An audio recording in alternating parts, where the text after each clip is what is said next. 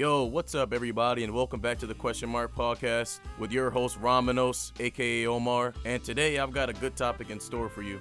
But before we get into that, I hope everybody's doing well and thriving in this quarantine. It's been a long time, hasn't it? But like I said before, I hope you all are taking care of yourself, nourishing your body, and finding a productive way to spend your quarantine hours. Now, today's episode is going to be focused on karma. So without further ado, let's jump right into it. Now, for those of you who don't know what karma is, it's as ancient as time. The most basic definition and literal translation of karma is action. So I'll say that again. The literal definition of karma is not what goes around comes around, it's action. And we're going to break that down and get into what that actually means in this episode. So what if I told you that everything you do, say, think, or feel is all a part of your karma? And then what if I told you that all of that shapes into what your reality looks like today? That'll get you thinking, right? Because the truth is that is the basic essence of what karma is. Now, karma is most associated in Buddhism and in the Eastern religions, but I would say that you can find it in every religion. For example, with Christianity, they say you reap what you sow. It's the same basic principle. And that's something that we have to understand, is that a lot of the key principles and ideas of certain religions tie into others, they just say it in a different way. So that is why you limit yourself when you start identifying with one religion, because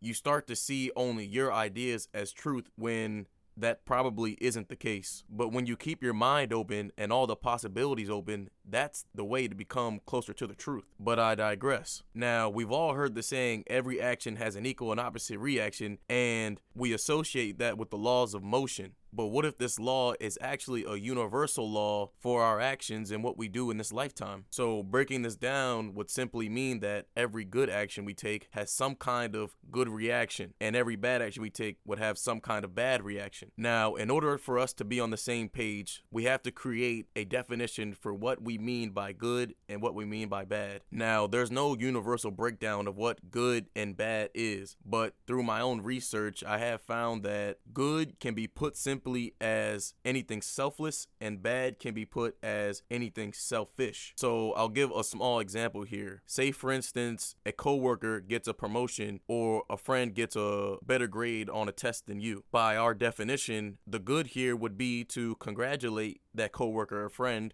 and the bad would be to become jealous of that friend or coworker. Now, when we say good action equals good consequence, your reward for feeling happy and congratulating that friend is a few things. Your own mood is enhanced positively, and also you're building a positive bond with that friend. And there are more subconscious and probably unconscious goods that will come with that. Now, the bad action of becoming jealous can only lead to bad consequences, which can include a lot of things like suffering from a bad mood or even later on becoming jealous in relationships. And this bad action of jealousy will only continue to cycle until you consciously recognize that you are committing this jealous action. And this is the very essence of karma. See, it's not an external thing, but it can show out externally, and you can see it through external means. It's more of an internal cycle of either good and positive thoughts and actions, feelings, etc., or bad thoughts, actions, feelings, and etc. And the best part about it is your karma depends completely on you, whether you decide to commit good actions or bad actions. And that isn't all. You see, we have karma not only from this lifetime, but from past lifetimes, the karma we haven't yet dealt with. I want to ask you a question that you should ponder for a second or two, and that is, why would a child be born into this world and be born blind? I want you to really think about it. Why?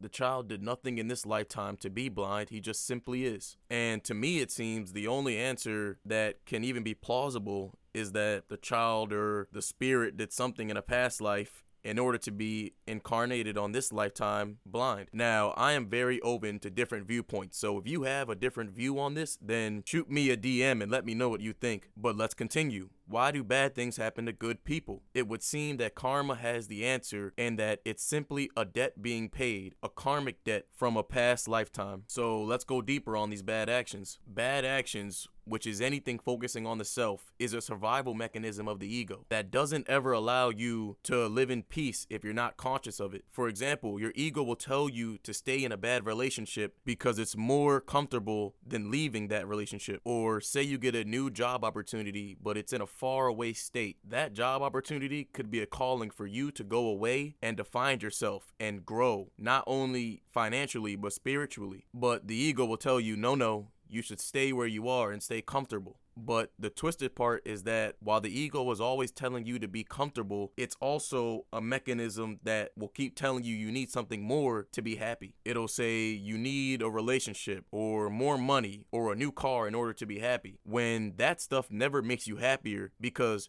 true happiness is within. See, we live in a material world that tells you need all these materials, all of this and all of that in order to be happy, when that's farthest from the truth. The truth is that happiness comes from within. Now, this plays into karma because your bad action, which equals your bad consequences, only leads to more punishment and suffering. And like I said, the punishment is not an external punishment, it's an internal punishment, such as the feelings of guilt, shame, or any negative feelings. That all comes from your bad action. And if it isn't dealt with, you can't achieve happiness with these negative feelings that are dragging you down. And now I want to talk about something very interesting and something that we can all probably relate to. And what I'm talking about is karmic relationships. Now, karmic relationships are bad actions or consequences that just keep following you from relationship to relationship, whether you know it or not. And I'll give you the easiest example. For instance, somebody who cheated on their partner based on karma would be likely to get cheated on in their next relationship,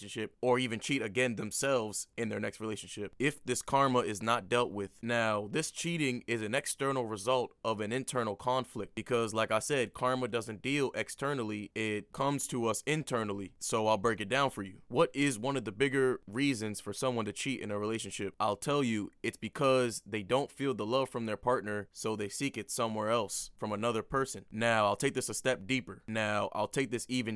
Most likely, this person who seeks love outside of themselves had a situation early on or in childhood where they weren't given the love that they were seeking. Now, if this isn't dealt with, this can create a lifetime where this person is seeking love from other people instead of from within. So this cycle continues and burdens their relationships without them even knowing it. That the root cause is actually that they're not loving themselves. And even if you aren't the one cheating, you'll attract more partners who have the same problem, who are seeking something that they should be finding from within. And the cycle continues. One cheats or the other cheats until it's properly dealt with. And trust me, once you deal with it, the karma won't come back to you, because you will know when someone is not yet ready for a relationship, because you've been there yourself. And this doesn't only apply to cheating relationships, this also applies to abusive relationships and any other problems that you see. The karma must be dealt with, and you must take the appropriate inner work and do the appropriate inner work in order to fix it. So there you have it. That was a basic breakdown of karma and what it really is. And like I said, do your own research on it, because there's actually a lot of different interesting things about karma that I didn't even touch on in this podcast. And take this information as you will. If it doesn't resonate with you, then don't take it. There's no need for it. But if it does resonate with you, then that's all the better. I hope you learned something here, and even take it a step further and go out and do your own research and gain some more knowledge yourself. So we'll wrap it up. I had a great time talking. Like I said before, I hope you all are thriving in this quarantine. For updates on the podcast, follow me on Instagram at _Ramanos. That's _RAMANOS. And also DM me with anything interesting or anything you question about the podcast. But that's all for today. I love you all. Have a blessed week and take care of yourselves. Peace.